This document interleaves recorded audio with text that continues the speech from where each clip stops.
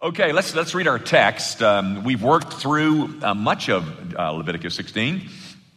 We're all the way over to verse 23, and I'll read through verse 28. So you follow in your copies of that which is inerrant, infallible, inspired. It's the very mind of God, as black words on a white page. It reads like this. Then Aaron shall come into the tabernacle of meeting, shall take off the linen garments which he put on when he went into the holy place, and shall leave them there.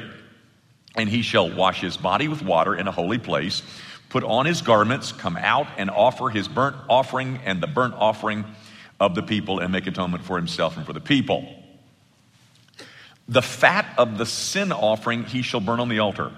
And he who released the goat as the scapegoat shall wash his clothes and bathe his body in water, and afterward he may come into the camp. The bull for the sin offering and the goat for the sin offering, whose blood was brought in to make atonement in the holy place, shall be carried outside the camp, and they shall burn in the fire their skins, their flesh, and their offal. Then he who burns them shall wash his clothes and bathe his body in water, and afterward he may come into the camp. The grass withers and the flower fades, but the word of our God, this word, this endures forever. Guys, this drama that is explained and described in Leviticus 16, the drama that's called Yom Kippur, it's winding down. We are in the closing stages of this event, as recorded in Leviticus 16. And what has happened to this point is that the high priest has killed and taken blood and poured it on the mercy seat, et cetera, et cetera. And so now we're getting instructions as to what he is to do as he comes out of the most holy place. Now, you may recall, I told you that there are 3 animals that are involved in Yom Kippur. There's 1 bull and 2 goats. One of the goats is chosen by Lot and is turned into the scapegoat, and the high priest symbolically lays the sins of Israel on his head, and then somebody takes the goat out into the wilderness and lets it go. He's the scapegoat. The other 2 animals, the 1 goat and the 1 bull, they're both killed, and their blood is used. Their blood is used by the high priest. He takes it back into the holy place, and the most holy place, and pours it on the mercy seat. In fact, if you look across the page in chapter 17, just one verse, verse 11, for the life of the flesh is in the blood, and I have given it to you upon the altar to make atonement for your souls, for it is the blood that makes atonement for the soul. Now, so the high priest has taken the blood out of these 2 dead animals. He has taken it to the holy place, the most holy place, poured it on the mercy seat. Now he's coming out. We've already talked about all that up to that point in previous sermons on this chapter. Now we come to verse 23, and God is issuing instructions as to what he's supposed to do now. And there's something new added. It's in verse 27 and 28. I want to read it. The bull for the sin offering and the goat for the sin offering, whose blood was brought in to make atonement in the holy place, shall be carried outside the camp, and they shall burn in the fire their skins, their flesh, and their offal. Then he who burns them shall wash his clothes and bathe his body in water, and afterward he may come into the camp. That's new. The high priest comes out, and he's instructed. There's some tidying up that needs to be done. Here's what you are to do with the carcass. They killed a goat and killed a bull, took its blood, took it inside, and now there's these 2 dead animals there. What are you supposed to do with them? He says, I want you to take everything, the skin and the offal. Do you know what that is? It's not as bad as you think. It's just those parts of the animal that were considered inedible. The whole thing was to be taken outside the camp and burned up. And then it goes on to say, the one who does that, who performs that service, is to wash before he is allowed to re-enter the camp. Now guys, what is that all about? The sin offering has already been made. What is this that's going on now? Let me explain. Guys, yeah, sin has been paid for, but there's something that's left. It's that stain. It's that filth. It's that detritus. It's that residue of sin that's still there. And I want you to gather it all up, says God, and I want you to take it out of the side of the camp, and I want you to get rid of it. All of it. I want every last speck of it out of here. And by the way, the guy who performs that service,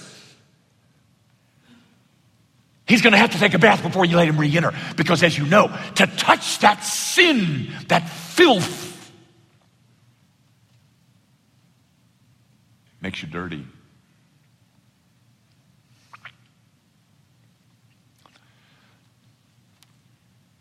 So in the mind of God, he's saying to his people, your sin is forgiven, and yet,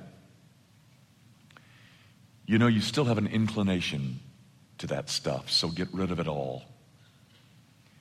I want all of it gathered up, taken outside the camp, and I want it burned, and I want it left out there, because to touch it is to defile you. You know, guys, the point of all that is that sin is to be abhorred. It's to be hated. We are to consider sin our great enemy. Why don't we? Why don't we hate it more than we do? Well, let me offer this suggestion.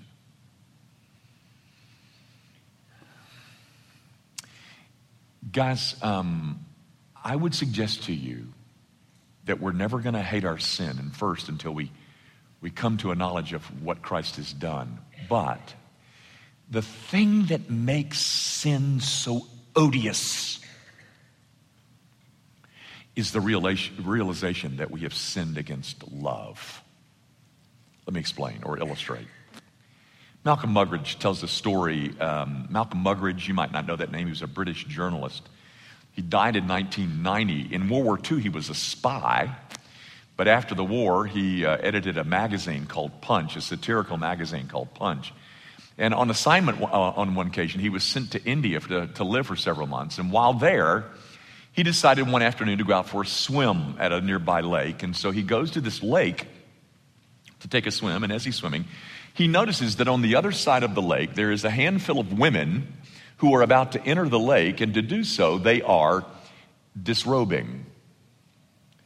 And so he decides, well, I'm going to swim over there, and take a closer look. So he does, and he swims over, and as he gets closer, he sees that these women are a handful of lepers. And what he's looking at is utterly loathsome. And so as he turns to swim away, the thing that struck him is that my wife Kitty so loves me, and I was willing so quickly to sin against her. I have sinned.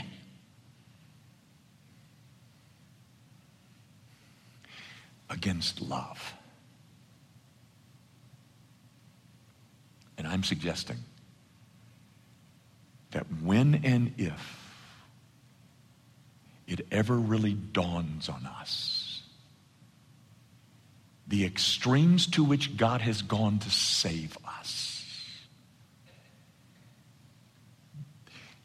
then we'll gather all of our sin up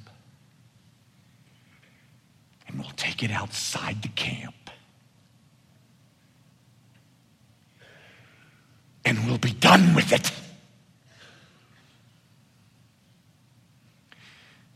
Because it's odious to us. It's loathsome to us. Because to sin is to sin against the God who loves me and gave himself up for me.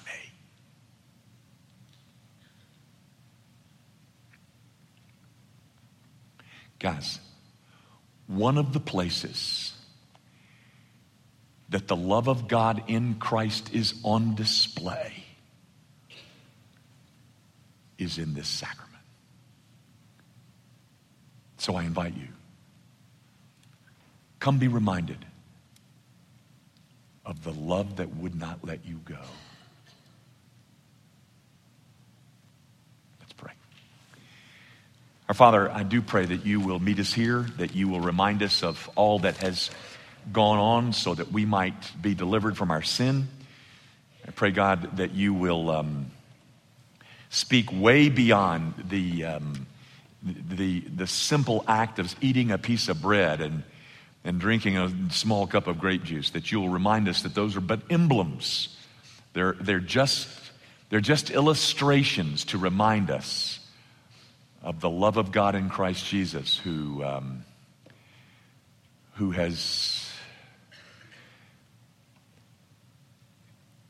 has died in our place to set us free from our sin. Meet us here, Father, for Jesus' sake.